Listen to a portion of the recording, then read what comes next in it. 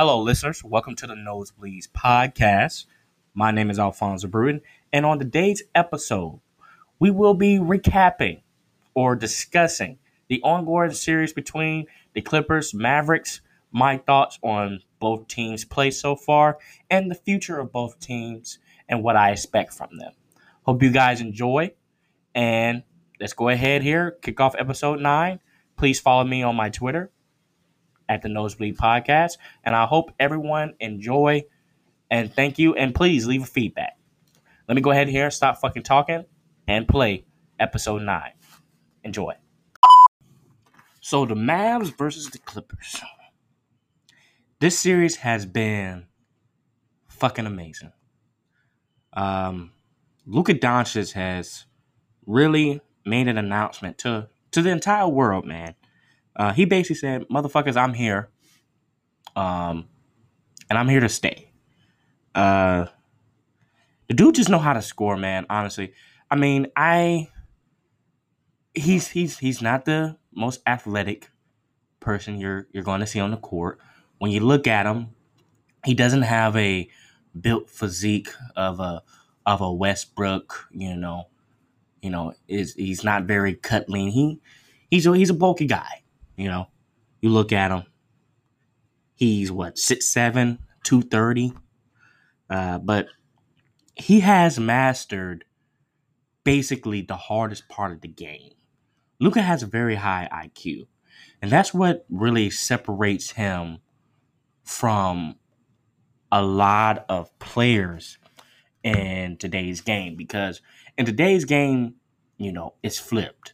A lot of players have the athleticism, but they don't have the necessary basketball IQ to pair along with that athleticism.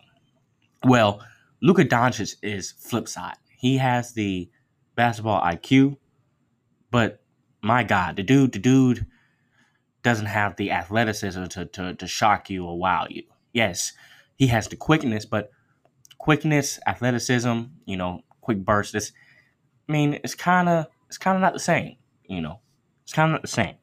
But the guy is able to create space using his big frame, whether that's on the step back, patent three that he does, whether that's he's driving to the lane, looking to get contact. I mean, you're countlessly seeing over and over again, every single time he has attacked the basket, players are just bumping off of him.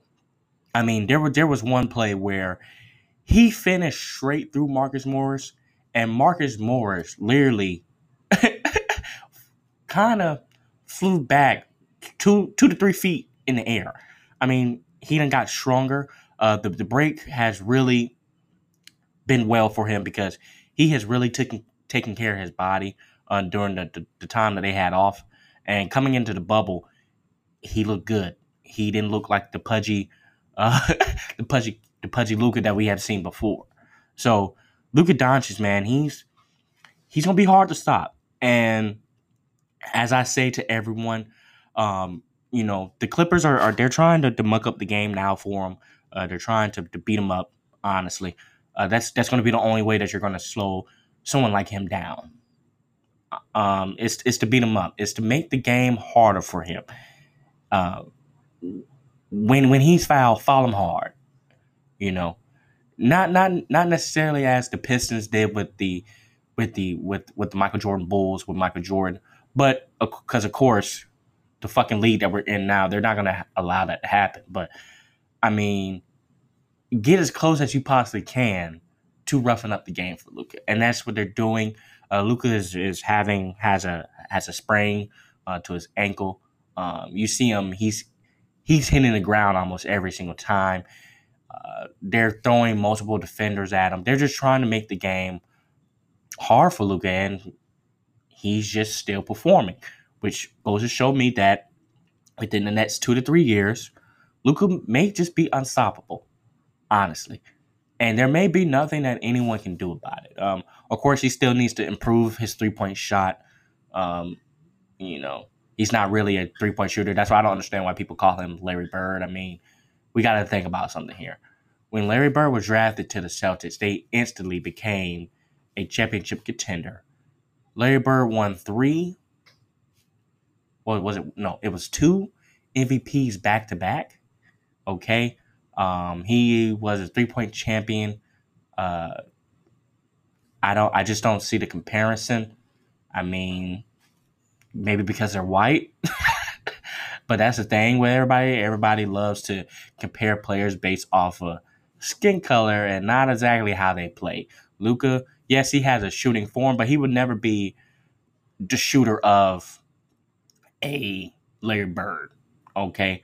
I can see Luka being a volume scorer like he is now, but he would never be of the ilk of a Steph Curry or a or Larry Bird, marksman. Those are marksmen. Those are players who can shoot from anywhere on the floor, and more likely than not, they're going to be very efficient enough to do it. So Luka's not that guy. He's not that guy. He may not never be that guy, and that's okay because once again, Luka knows himself. He knows how to play the game. He doesn't really let the game dictate him.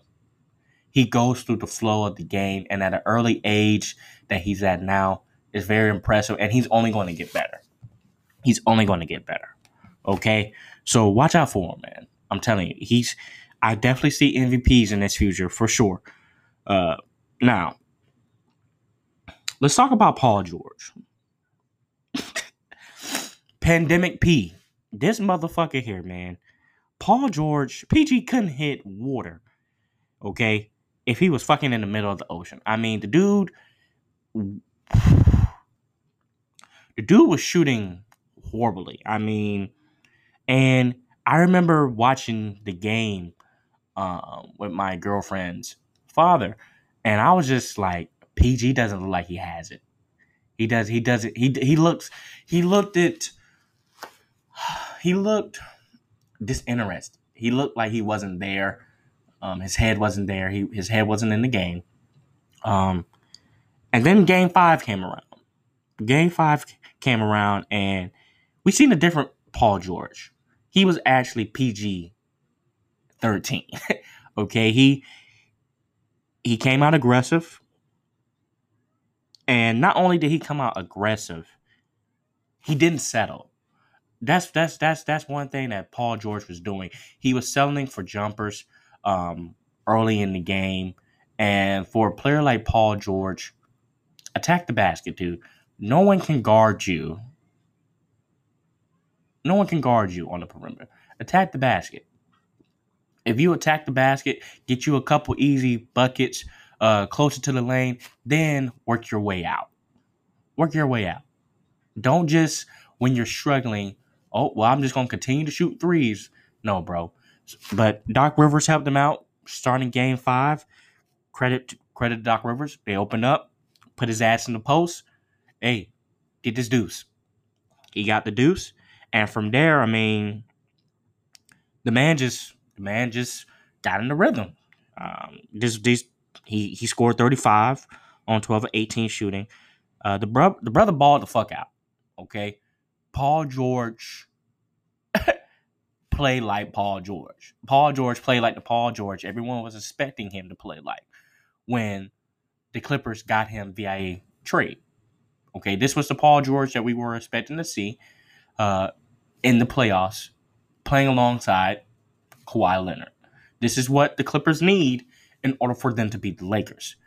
Paul George can't play like he was playing from Game 2 to Game 4. It just can't happen because they will never be competitive against the Lakers. Okay? All right? Because Paul George, believe it or not, he is the second best player on the team. I don't give a fuck what anyone says. I don't care what your opinion is about him. He is the second best player on the team. Okay? He is the second best player on the team. He is the player right underneath Kawhi. If he really wanted to, he can get any shot he wants. It's all about Paul George believing that and playing up to his potential. Okay? And after Game 5, Paul George was being interviewed because, the media wanted to talk to him. They wanted to see the psyche of Paul George. What was going on with him? Are you this Game 5 came out of nowhere. What's up? How you doing? And Paul George basically stated that, he was battling depression, anxiety, being in the bubble. Um, and a lot of people don't understand. These are hard for these players. These are hard for the players.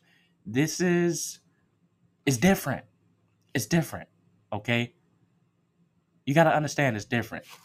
Right? Everybody lives is not the same. You can't compare your life to a millionaire. Okay? Because honestly, these players are able to do almost anything that they want. Okay? And really, they're in a situation now where it's different, and it's hard for them to adjust. It's hard for them to actually, like I said, adjust to what is going on. So, do I believe Paul George was battling through some inner shit? Yes, I do.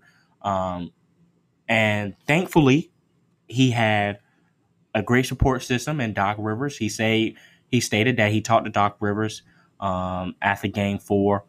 They had a long chat. It wasn't even about basketball. They just talked. And then his teammates picked him up, and that is a moment that is going to grow the Clippers because coming into the bubble, the notion was the Clippers haven't really played together. They really haven't meshed together. They've been fighting through injuries. You heard ramblings throughout, which I didn't think that they were honest, but I mean, you had ramblings saying how players felt like the treatment of Paul George and Kawhi Leonard was different from others. Do I believe that? No, because I feel like they have a type of team where no one is particularly up in orange about that type of stuff. I feel like this Clipper team, everyone knows their role. If you get what I'm saying, everyone knows their role. Not everyone knows that they're a star. Not everyone think that they are the star, and that's the difference between previous teams who I feel like would have problems and this team. This team, everyone knows their role. Everyone plays their role. They just wasn't playing together, honestly. And I feel like this right here, the Paul George, picking him up, uplifting him, really created a bonding moment for the team. It really did. And to finish up, overall, this is what the Clippers needed, man. Honestly, because they learned a very valuable lesson. A very valuable lesson in this series, which is you can't just turn it off and turn it on. The Clippers have been doing that throughout the season. I mean, you would see them smash a team or really honestly beat the brakes off a team one night. Then the next night, they don't have it. They look lethargic. They don't come out with the energy that's needed that you will see from a championship team. And then that carried over into the bubble, which, popped up in this series. I mean, you will only expect it to. If you've been doing something for the whole season and you do something in the bubble, what do you expect? You do really expect for this team to just stop playing like that in the playoffs? No. But they learned a valuable lesson. And the Mavs really, really brought that to their attention. And the Mavericks have the best offense in the league, of course, because, I mean, they have Luka Doncic, uh, and then they have shooters. They have 3-point shooters all around. So they're able to space the floor. They have guards who can take you off their dribble, and they can score as well. So, I mean, you turning it on and off against the Mavericks, it's not good to do. And we've seen that throughout the series. The Mavericks could easily be up 3-1. They could easily be up 3-1. The reason why they're not really up 3-1 is because A, injuries. B, they're a young team. They're a young, precocious team, and they really need to go through growing pains in order for them to take that next step, which I feel like this series for them is the growing pain that I'm talking about. I feel like next year the Mavericks are going to win a playoff series. I don't care who they play against. They're going to win a playoff series because this team is just too good, too young, and too deep. And everyone knows their role. You know, you usually have, with a young team like this, you usually have players who, like, for instance, the Boston Celtics of last year. You have all these young, talented players who essentially they don't know their role yet. Everyone wants to be a star. Everyone wants to make a name for yourself. With the Mavericks, Luka is the star. Kristaps Porzingis is the second player, and everyone else, you're a role player. You're falling in line. You're essentially you're falling in line. Um, you know, and that's just what it's going to be. And that's how they play. They play unselfish. They attack. They're always on the attack. So I really feel like the Mavericks is going to do some damage within the future, within the next season two. We're going to be talking about the Mavericks as a championship contender, honestly, because they just have the pieces. They just have the pieces. All they have to do is just stay healthy. Kristaps Porzingis, I'm talking about you. Once again, he's injured. He's going to be out for the playoffs. Um, he has a torn meniscus. And the one thing that scares me about Kristaps Porzingis, and it's starting to look like it, I want to knock on my computer that I'm recording with, knock on wood. But Kristaps Porzingis just may be that player that he's never going to play 60-plus games a year. And he may always be on a minutes restriction. And while you say, oh, well, that's good, you're supposed to take a minute, people are not going to want to hear that your second best player is taking a minutes restriction during the playoffs. Nobody want to hear that shit. I certainly won't. So that's something that the Mavericks have to pay attention to. They have to look at and analyze with their team, because moving forward, Kristaps Porzingis' health is going to be a major factor in them competing. Honestly, he's going to be a major factor. Okay. As for the Clippers, I totally expect them to end the series on, what is that? What would the day be on Saturday? I think on August 30th. I expect them to end the series. I predicted that the series to go to Game 6. I always said that the Mavericks will give anyone in the first round of the playoffs hell, because they're young, they're inexperienced, which means that they're very exuberant. They just play. They're a fast-paced team. They can just score. They can just score the basketball. So I always said that they were going to give a team like the Clippers, the Lakers, anyone who they faced in the first round a problem. If anything, the Lakers got lucky that they didn't face the Mavericks, because, as I've said previously in my podcast before, the Mavericks would have gave the Lakers fits like they're doing with the Clippers. Um, they would have been a problem. Okay. But the cards are dealt how they dealt. Mavericks got the Clips, and the result is, I believe, it's going to end in game 6. Clippers going to win that game.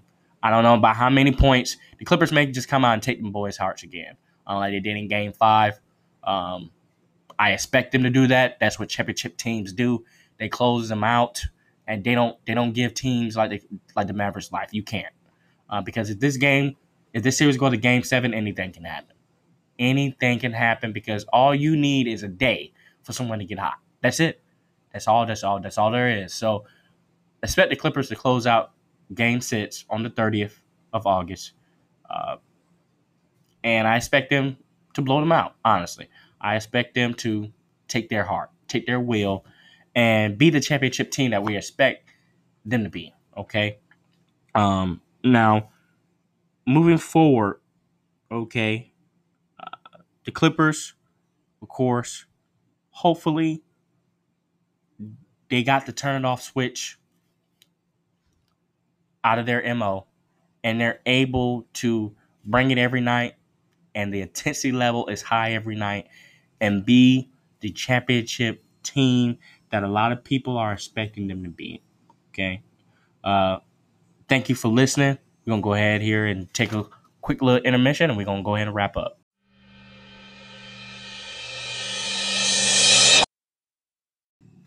All right, guys, we are back. These are my closing words. So I want to give what I expect from these teams moving forward. The two teams I just talked about. First, we're going to start off with the Mavericks. What I expect from the Mavericks, honestly, is keep getting better. Like I stated before, they're a young team. They're a precocious team. They need to go through moments like these, series like these, to build them for possibly championship runs. This series right here is a perfect example. So what I expect from the Mavericks is keep getting better, keep putting pieces around Luka, and really determine what you're going to do with Kristaps Porzingis and see how his health goes, because Kristaps Porzingis is the most important factor to this key. Because if the Mavericks realize that Kristaps Porzingis is not going to be relied upon, they may have to get another superstar, another star. And either they're going to do that through the draft or they're going to do that through free agency. However they're going to have to do it, they're going to have to do it, because that's scary. You don't need to waste any of Luka years. None of them. So they really need to decide what they're going to do around Luka. Who's going to be his second, third star? As for the Clippers, I said the Mavericks. As for the Clippers, I expect them to keep getting better. I expect them to, of course, win game 6. And I expect them to actually come out every game and play with the intensity like they want to actually fucking win. There's been too many times this year where I have seen the Clippers play lackadaisical, and I hate seeing that shit, honestly. If you're considered a championship team, there should be no really as many games as the Clippers have played like they're lackadaisical. There shouldn't be that many. Of course, you're going to have nights in the league where you're going to take off. I mean, it happens. But as many nights that they have taken off, it shouldn't happen. Even though that they have been battling injuries, they're still a very good team. They're a very deep team. And that doesn't explain them playing lackadaisical. Okay? They're going to either be playing the Utah Jazz or the Denver Nuggets. I think it's going to be the Utah Jazz. Donovan Mitchell is putting on a clinic, and I don't really see anyone on Denver that's able to stop him. They may try to outscore him, score the Jazz, but like I said, I don't see a player right now who's going to stop Donovan Mitchell in that series. The man is just in his bag, honestly, and he has hit a form, and it's scary. And I don't think the Denver Nuggets are prepared for it, and they wasn't ready for it. I don't think anyone was in that series. So I got the Utah Jazz taking that possibly in 7. I feel like Denver may push it to 7. They may push it to 7. So I'm going to say the Utah Jazz in 7. And that's going to be a great series as well for the Clippers if that does happen. Because there's going to be a lot of storylines in that series. Particularly one I want to watch is Paul George and Joe Ingles. Okay? There's been a lot of shit talk the last time Paul George was in the series with that motherfucker. I mean, Joe Ingles got the best of him. Even though Paul George is hurt, Joe Ingles got the best of him. So I want to see, that storyline, how Paul George comes out, how the Clippers play. It's going to be exciting, man. But thank you, everyone, for listening to episode, what is this, 9? Episode 9 of the podcast. Please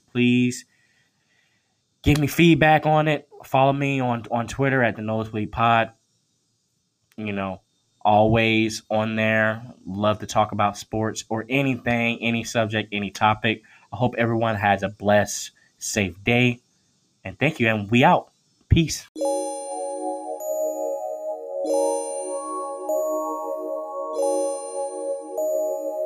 Yeah!